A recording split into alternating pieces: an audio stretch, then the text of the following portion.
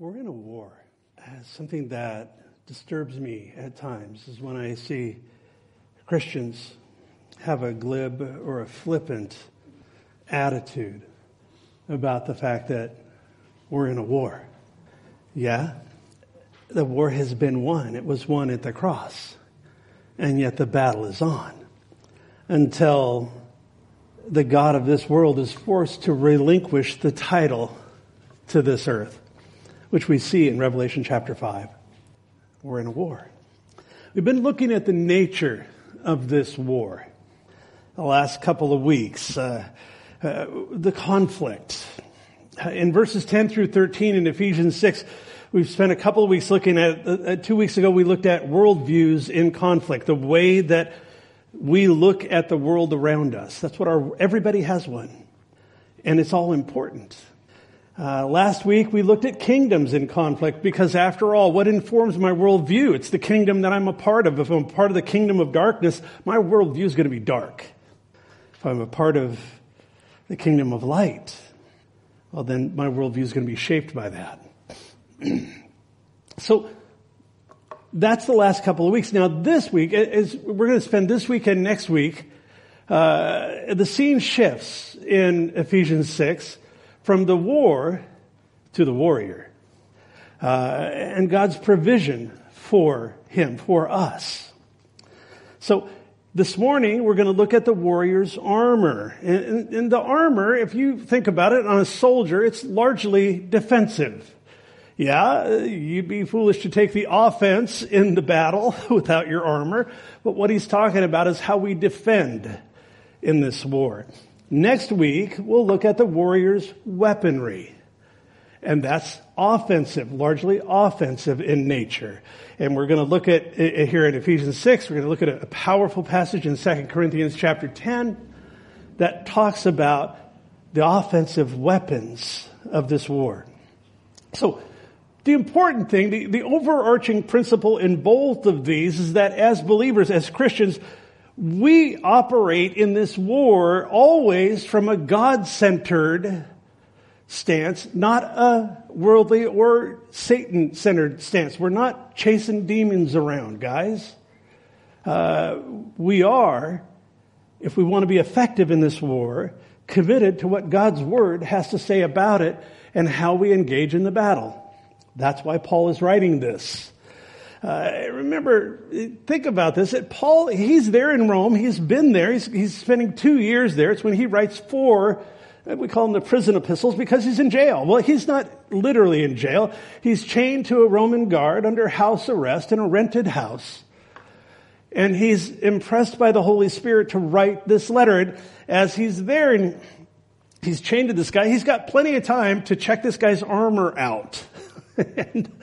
And the wheels are turning. He's seeing similarities. He's seeing a beautiful metaphor, really. I mean, if you want to talk, he's talking about how to do battle spiritually. He's looking at how the soldier physically is armed for battle and how he wears defensive armor.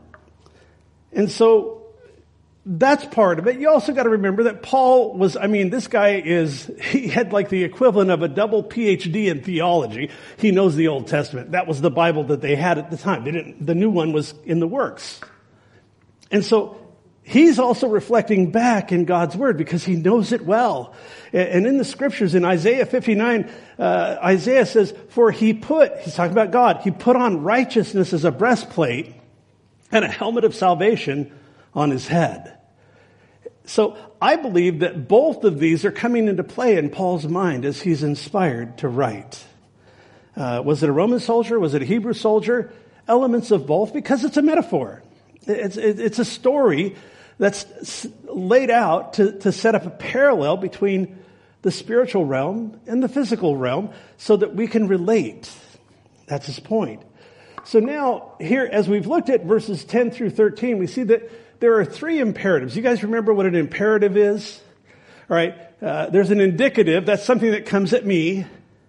There's an imperative. That's something that comes from me. An imperative is a command. All right. And if you're a healthy believer, you understand that the commands of God are things to obey. And so he's given 3 imperatives in these verses leading up to where we're going to be at this morning. The first, remember last week we talked about the power. That we are to be strengthened in the Lord. It's His power. If we are not going to engage in this battle in His power, we're going to try to do it on our own strength, we're doomed to fail before we start.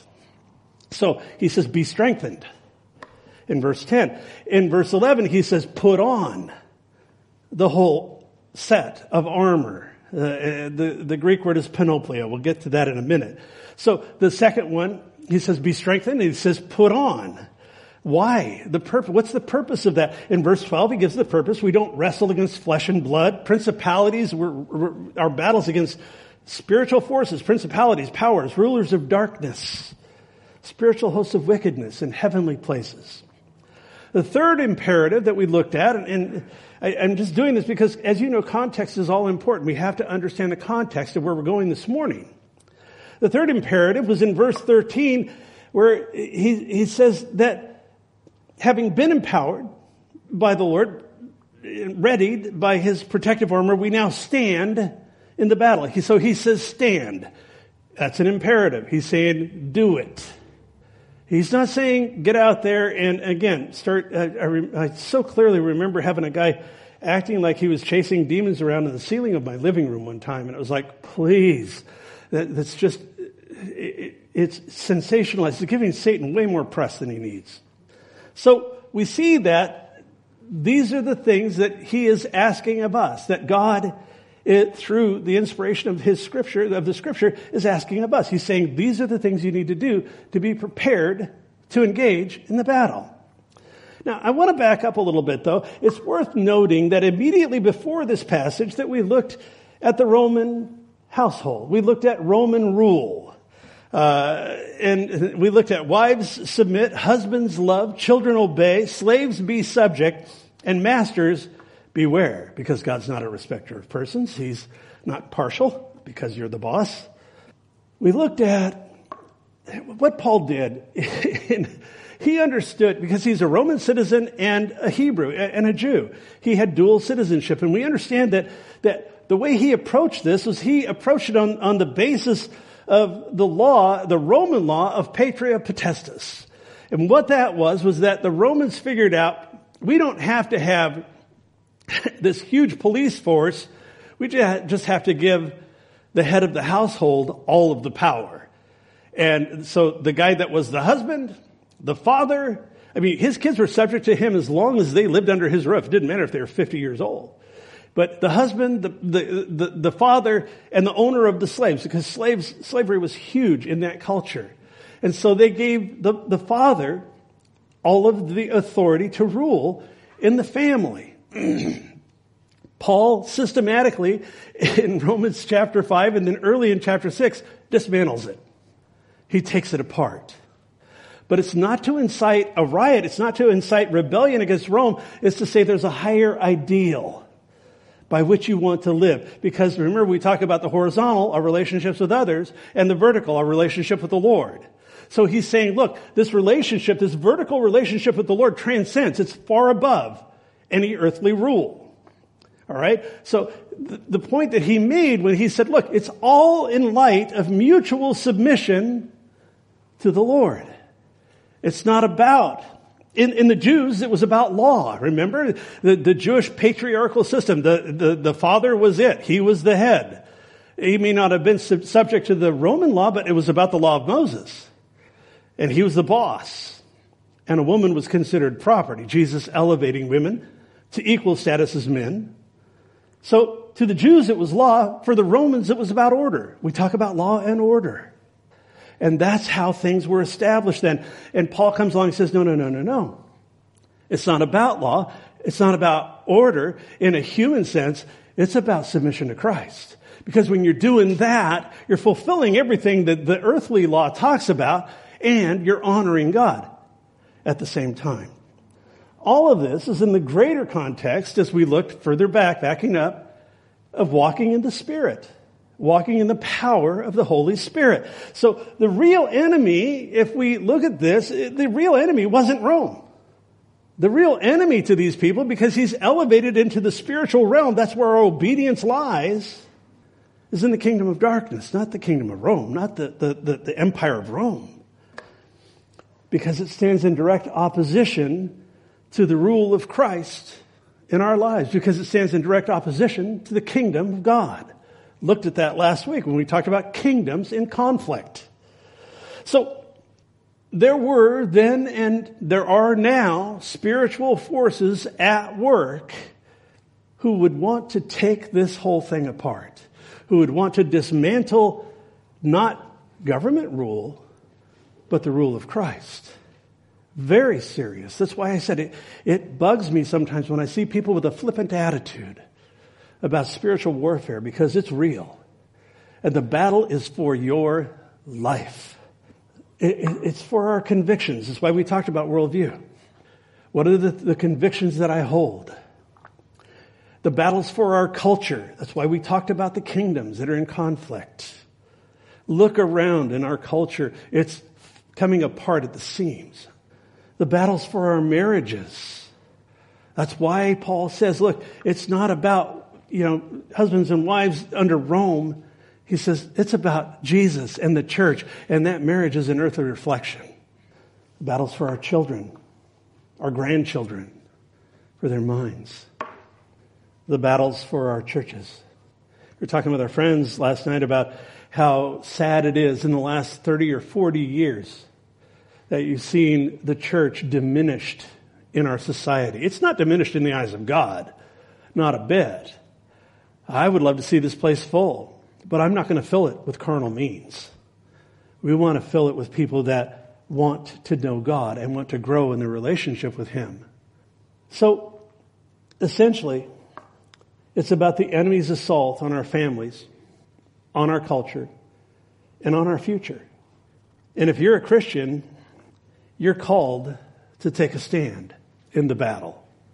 It's just part of it. It was so with Rome.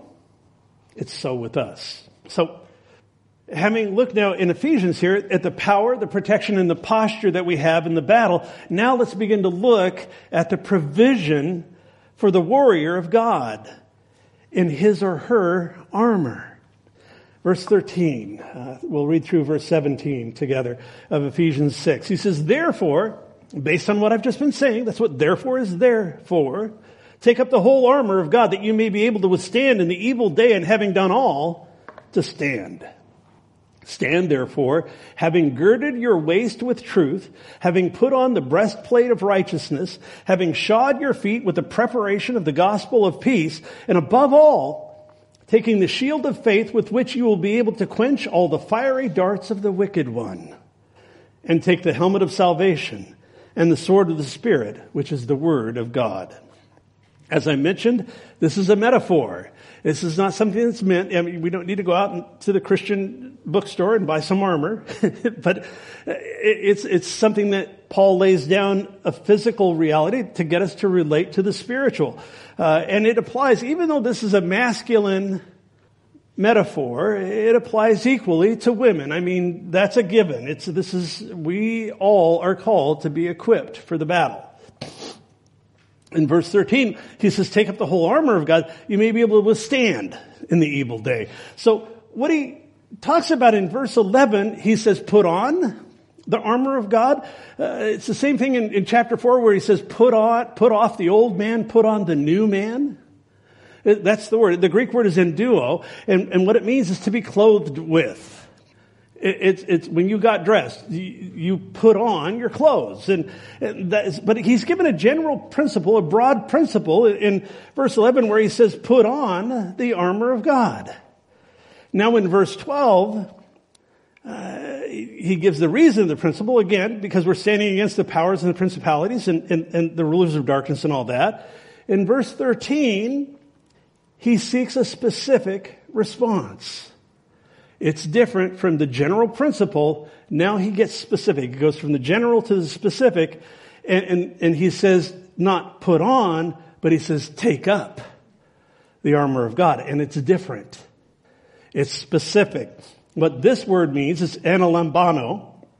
And what it means, again, it's an imperative. He's saying take it up. This is a command. He's saying take up the whole armor of God. What it means is pick it up and put it on, essentially. So it's specific. The panoplia is the word here for armor. What it means is the whole set of armor. It'd be like a conscript. You walk into the barracks and there at the base of your bunk, you've got all of your stuff piled up. He's saying, yeah, that pile of stuff, that pile of armor, pick it up and put the whole thing on because you're headed for battle. That's his point in this. He's saying, this is what you specifically need to do to make yourself ready for the battle. Take it up. It's a verb. It's active. It's intentional. It denotes a response being required on our behalf. He says that you may be able to withstand. Again, this is a fascinating word. I was just kind of blown away when I started looking at this. It doesn't mean you just stand there. The word is anthistemi. It's the same root word we get antihistamine. And he's not saying, take some Benadryl for the battle. That's not what he's saying. But it's interesting. What it means is to hold pressure against. It's though, all right, the battle comes and I don't just stand there, but I push back. So what he's saying is that you may be able to withstand the enemy's onslaughts is that when he comes at you, you push back. When I take an antihistamine, a histamine response in my body, I know some of you have allergies like a peanut allergy or those kind of things. And if there's a histamine response, it's that your body pushes back. It perceives a greater danger for people that have a problem. It perceives a greater danger than the one that exists. And you can die from that response, that pushback of your body. And so what he's saying here, it's the same thing in James chapter 4, verse 7. He says, therefore submit to God, resist the devil. Anthistemi, the devil, and he will flee. Push back. How do you push back? By the word of God. So he says, stand therefore in verse 14, having girded your waist with truth. Now, he's going to get into the armor now, and this is fascinating. He says, having girded your waist with truth. There's two interpretations of this. I'm going to give you both, and you can pick one. And take it and run with it, because they both lead to the same conclusion. The first thing that we're going to talk about is a gird. And you might wonder, what's a gird? Well, it's what we would call a girdle. And now, yeah, guys, if you're getting a picture of like a woman's girdle, no, that's not what he's talking about. What he's talking about is you girdle your waist. If you think about in the first century, they all wore these long tunics. All right? And there would be a sash that they tied around their waist that was part of their outfit, part of their tunic. Now, if a guy or a woman was going to engage in activity, you're going to go out in the field or you're going to go to battle or whatever, that tunic's going to get in the way. It's going to trip you up. And so their girdle, their sash, they would gather their tunic up and tuck it in.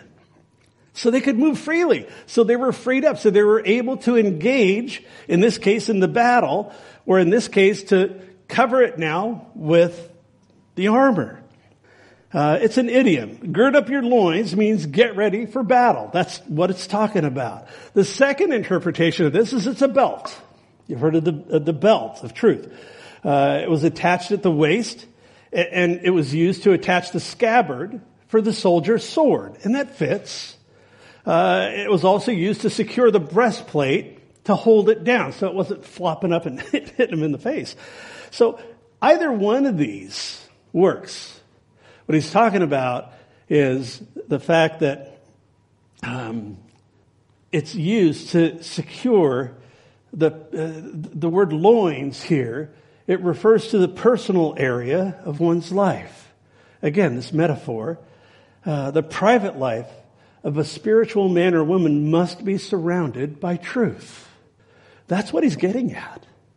Regardless of whether you look at it as a girdle or a belt, the effect is the same. He's talking about truth, and truth in the inward parts.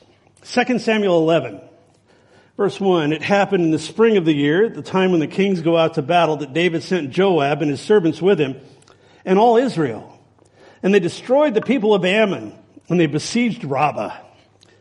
But David remained at Jerusalem. In the day that he should have been in the battle, David took off his armor. He took it off. Literally. He succumbed to the temptation that the enemy had put before him.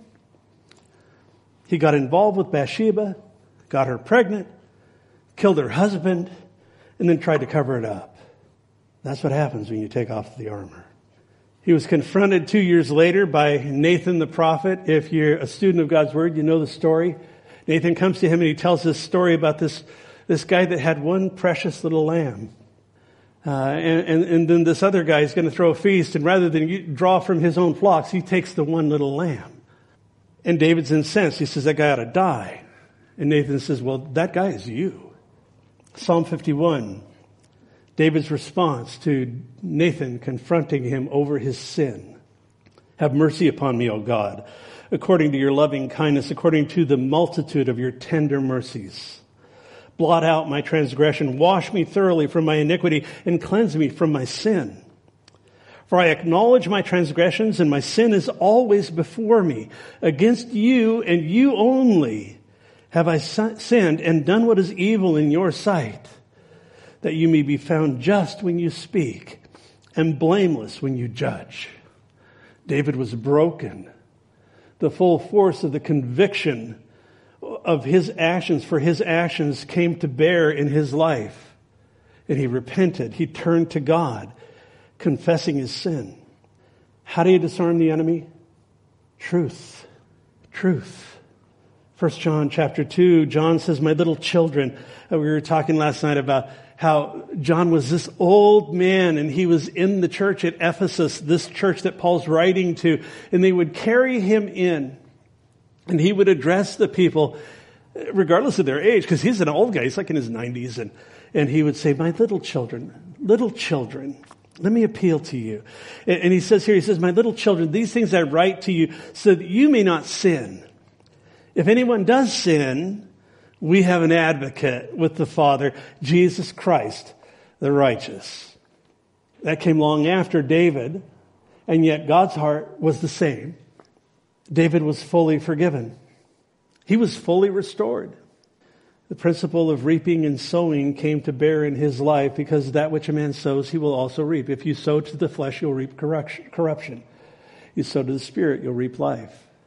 David had trouble with his family. There were consequences to his sin that he endured for the rest of his life. Sin is costly, and that is what the enemy is constantly trying to pull us into. That is the battle. To profess Christ and to live in habitual sin, the point here is it's a lie. You're living a lie. The only way to stand is to have your loins, the secret part of you, supported by and bound up in truth. That's the belt of truth. That's gird up your loins with truth.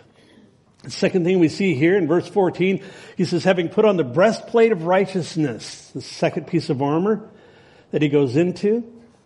The soldiers, standard equipment, going into battle, you wore a breastplate, and that was a large piece of armor that covered your torso and your upper body. It protects vital organs. It protects the heart. And the spiritual breastplate that we have, our spiritual armor, protects the areas where we're most vulnerable. It protects the area of our heart. Satan knows our weaknesses. He knows the areas where, I'll tell you what, he hits us on our bruises. He doesn't hit us where we're strong. He hits us where he knows that he can perhaps gain entry and get past that breastplate to get to our hearts, to pierce the weakest areas. So as we look at what righteousness is here, righteousness simply is right living. That's the very simple definition of it. But the Bible says there's none righteous, no, not one. Our righteousness is as filthy rags in God's eyes. So the righteousness spoken here it's moral perfection, moral purity. It's God's holy perfection. And that shows up in our lives in two ways. The first is we've been justified. The doctrine of justification is a central doctrine, understanding in the Christian church. And it's important. What it means is that the moment that I gave my life to Christ, the moment I released my life to Him, let the weight of my life down on Him, I was declared just. I was justified in God's eyes. My sin was gone, just as if I'd never sinned. So it's imputed. I was dipped in the righteousness of Christ. And it comes by faith. It comes by faith in the finished work of Christ on the cross, realizing that the resurrection couldn't hold Him because He had that moral perfection. And now that's transferred to me. I'm justified. Romans 3:23 and 24, he says, "For all have sinned and fall short of the glory of God, and being justified freely by His grace, now we're redeemed in Jesus Christ." Praise God. There's no way we can stand before a holy God without righteousness. And the problem with religion is it assumes you can create your own. You can't. We can never do enough. We can never be good enough. We can never be holy enough. We can never do enough right living. We can't do it. It has to come because it's imputed to us, because it's freely given to us, because our lives are now immersed in it. Because Jesus took our place, living the life that we couldn't live, dying the death that we deserved. By faith, we walk clothed in His righteousness. That's the point. The second way that this shows up in our lives is sanctification. It's God's action in shaping us to become more like Christ. And that is a process that takes place over a lifetime. In Romans 12:10, Paul the apostle says Satan is here, he's seen as the accuser of the brethren. He is the one that accuses us. He is the one that wants to condemn us. I may come under conviction when I sin, but as a child of God, as somebody that belongs to the kingdom of God, I'm not condemned. That condemnation has passed away. God sees me as righteous. I am not condemned. And believe me, folks, part of the battle is He wants to lead you into sin and then condemn you for it and leave you just straggling along out there trying to figure it out. Realize, like David, against God. My sin is against God. It's not against man. Yeah, it might be against someone, but at the end of the day, it's against God. And if we confess our sins, He's faithful to forgive us, to cleanse us from all unrighteousness. We're told in 1 John. The point here is that as we look at the righteousness, the breastplate of righteousness, that which covers our hearts, that we stand in the imputed righteousness of Christ and we walk in the imparted righteousness of the Holy Spirit as we go. The third piece of armor we want to look at here, in verse 15, he says, having shod your feet with the preparation of the gospel of peace. This is interesting, because when you read this, and it's just like on the surface you think, shoes? But there's a lot here. Once more, we explain a kingdom principle through the imagery that Paul uses of a Roman soldier. When he talks about preparation, it's a readiness for action. It suggests, the way that the text is structured, it suggests a continual readiness. It's not just I was ready, it's I'm continually ready to engage in the battle. And historically, Roman battle shoes, they're interesting. I looked them up, was studying them. They were known as caligae. They had spikes in them, or heavily textured soles. And they were used for a soldier to be able to gain a firm footing when he's engaged in battle. That's a great parallel. Not only would these comfortable shoes be, they would enable the soldier to march several miles without pain, but the spikes would help them to stand their ground when they're engaged in the battle. So the interesting thing here is that Paul identifies these with the firm footing of the gospel of peace. Clearly, in this particular piece of armor, the word peace is emphatic. He's emphasizing peace. So the firm stand in this piece of armor is the firm assurance of God's love, extended through His grace. Paul speaks here of the love that we have been given and our readiness to share that love with a dying world. That's the point of this particular piece of armor. In this love, we stand. And that's the only way we stand.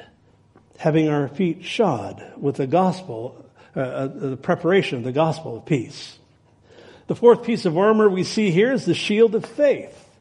In verse 16, he says, above all, taking the shield of faith with which you will be able to quench all the fiery darts of the wicked one. This is a major piece of armor.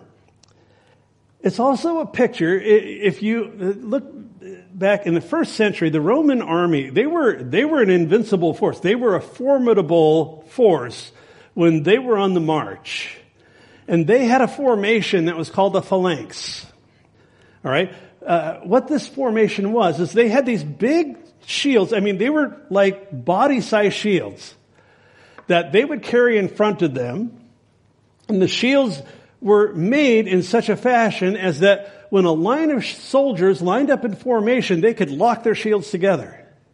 And they would line up according to rank. I read that and I smiled to myself. I thought, was it like the lower ranks first? Like, hey, yeah, you take the arrows. Or was it the higher rank? I don't know. But the first line of soldiers would hold their shields forward. The second line would hold their shields up. You may have seen pictures of this or seen a movie where this is done. And what it would do is it would protect the soldiers from the onslaught of the enemy. And usually what they used, and very often in that day, they didn't have guns. They didn't come along until way later, was that they were able to deflect the fiery arrows of the enemy. Literally, this translates arrows that burn. What are those? They're enticements to sin. We hold up the shield of faith. No, I am a child of the King. I don't have to engage in this. I don't have to respond to this temptation. Last week, we looked at Adam and Eve. And when she and Adam succumbed to Satan's temptations, which are the fiery missiles of the enemy. Yeah, I told you, shared then, his strategy hasn't changed. He wants to draw you away. It's the same thing in battle. If you could separate out the weak, they're vulnerable. We looked at 1 John, where John talks about the lust of the flesh. In Adam and Eve's case, the tree was good for food. The lust of the eyes, it was pleasant to the eyes. It was the pride of life. It was desirable to make one wise.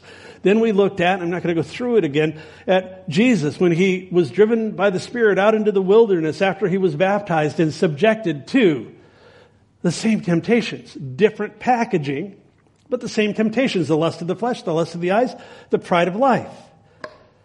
The thing is that when it comes to that temptation, Adam and Eve said yes. Romans 5 tells us that when they did, death spread to all men. Jesus, again, in Romans 5, he's described as the second Adam. He said no. He withstood the enemy. He withstood him by the word of God. We looked at that. And as a result, the justification of life spread to all men, to any who would receive that life. The point here is that for believers, the penalty of sin, for sin, was broken at the cross.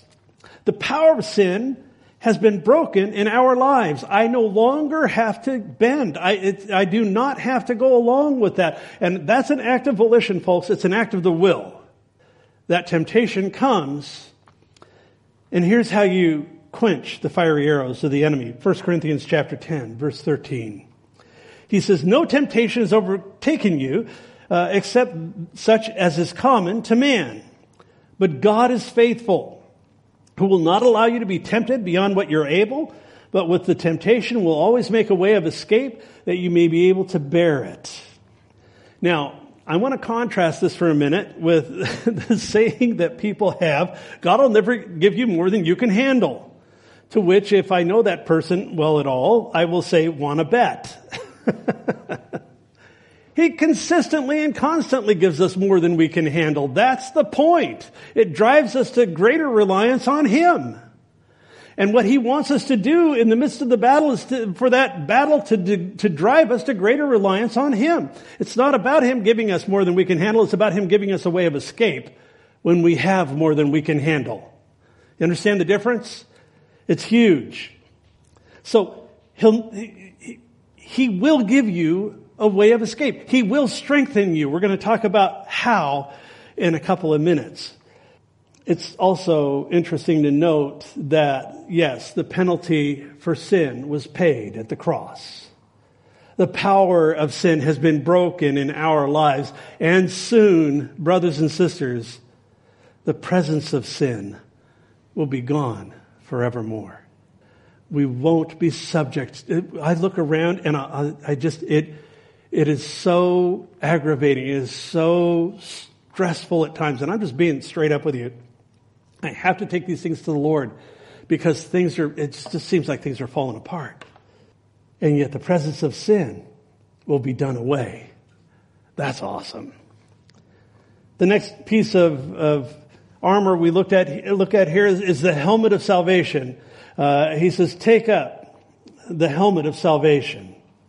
Now this is interesting because if Scripture interprets Scripture. I've talked about that. And what he's saying, if you look here in 1 Thessalonians 5, where Paul talks about the helmet of salvation there, he gives us more information. He portrays the helmet of salvation as the hope that we have of the coming of the Lord, the hope of our ultimate salvation. And in chapter 5 of 1 Thess, in verses 8 to 10, we read, "But let us who are of the day be sober, putting on the breastplate of faith and love, and as a helmet, the hope of salvation. For God did not appoint us to wrath, but to obtain salvation through our Lord Jesus Christ, who died for us, that whether we wake or sleep, that we should live together with Him." So what does that have to do with us in the battle? How are you doing? Seriously, how are you doing with COVID-19? Concerns? Perhaps fears? How are you doing with government restrictions and those who would exploit this disease? How are you doing with looking out and seeing our society spinning out of control? Perhaps, literally. I mean, it's there. How are you doing as you look out and see hopelessness, suicide, addiction to drugs, alcoholism, pornography, child abuse, all of the ills that are in our society as we have departed from God, now in the second generation, away from Him, having taken God out of the public square and relegated Him to the back corner of our society? How are you doing as you look at all of that? How are you doing when you look at the church of Jesus Christ and you see the assault on the church from within? From those who would exploit, manipulate others using a false gospel narrative, or by those who have a hatred for her from the outside.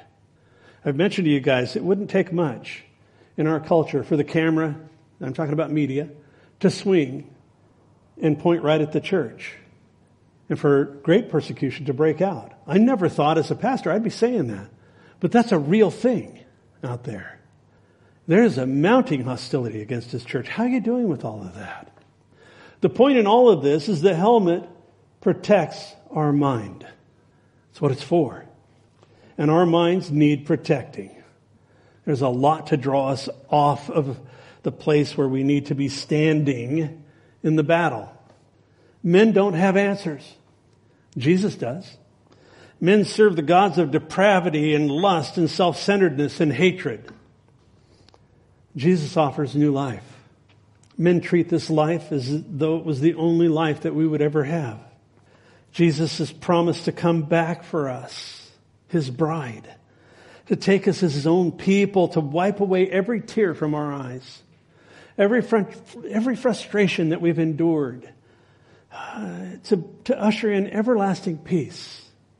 Those are the promises of God. The helmet of salvation, it protects our mind. The point in that is that we look forward. I don't ever want to be in a place in my life where I am thinking so much about what's going on in the world that I forget to look up, because my redemption draws nigh. That's our focus. Yes, these things are frustrating. Yes, they're real things. Yes, they're real concerns. But if I lose perspective and I take my eyes off of the Word of God and the person of God, the Lord Jesus in my life actively today, I'm going to get sideways. And He's scoring a victory because He's taken my eyes off of Him and onto the situations. Be careful, folks.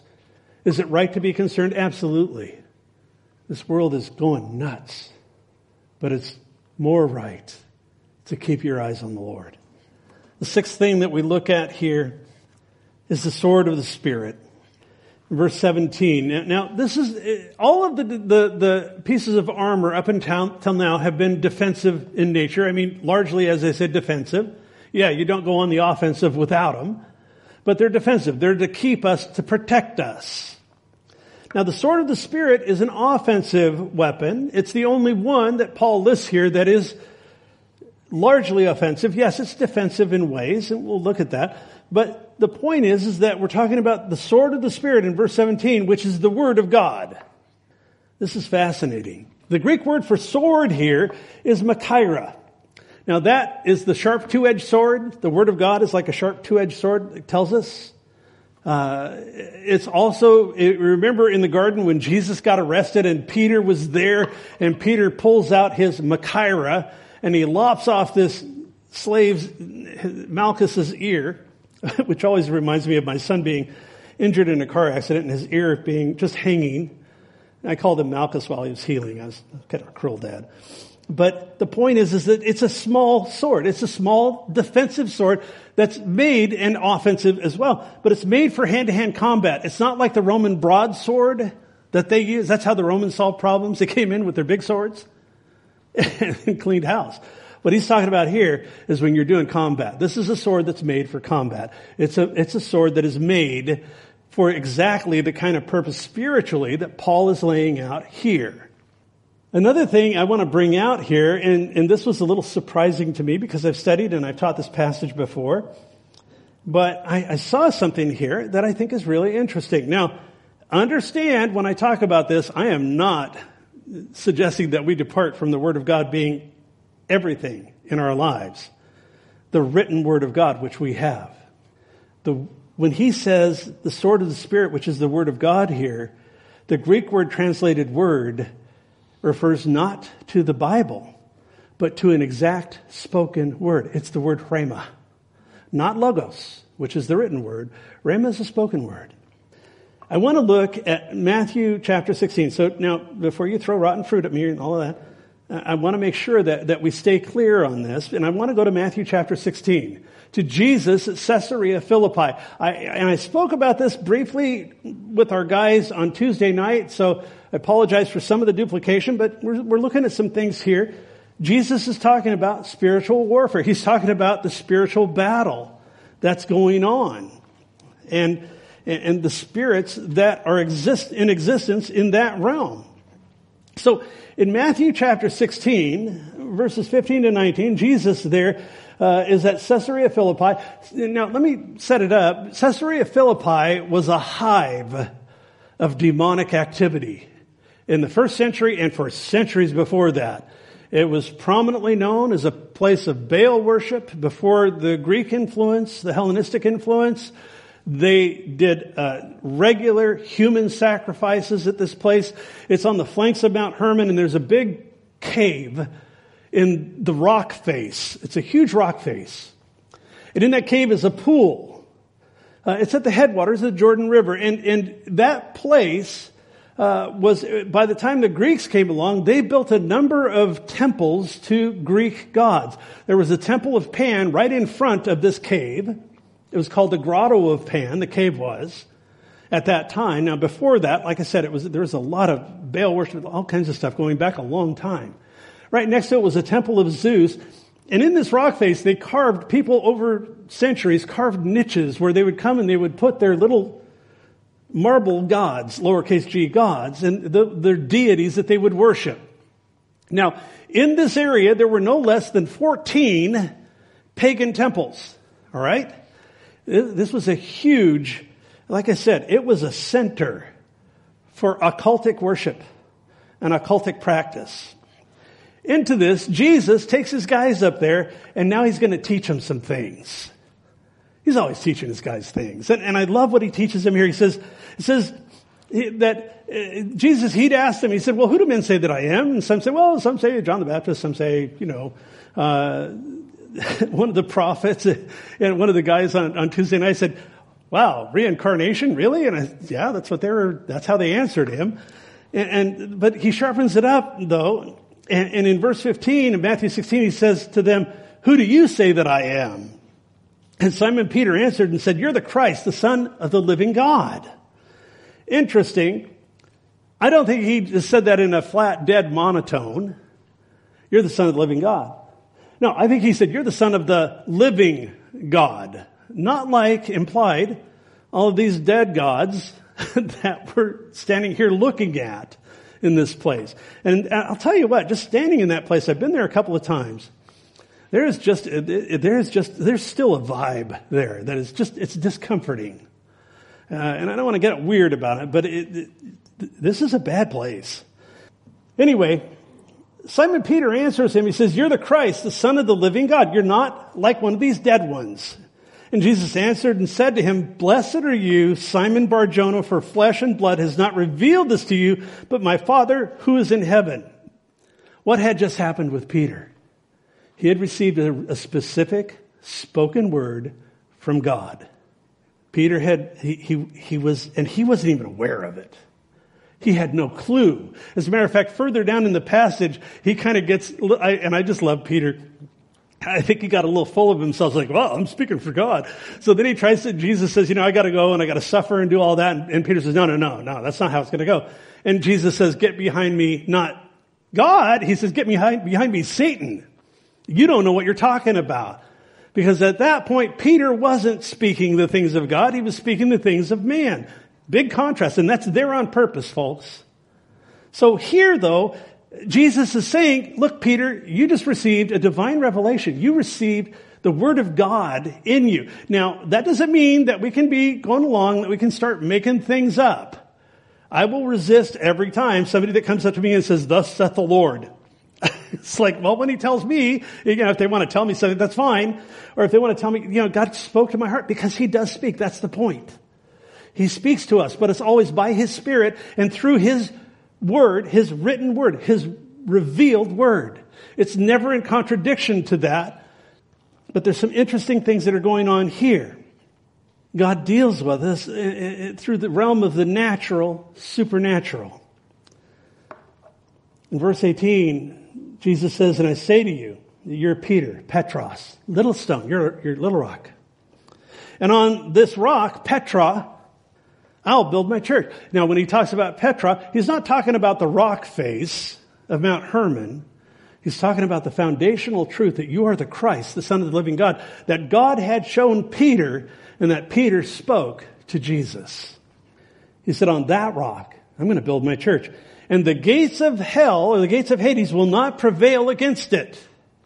Now, this grotto that was there in the rock face, under the rock face, in this cave, had a name. It was called the gates of hell.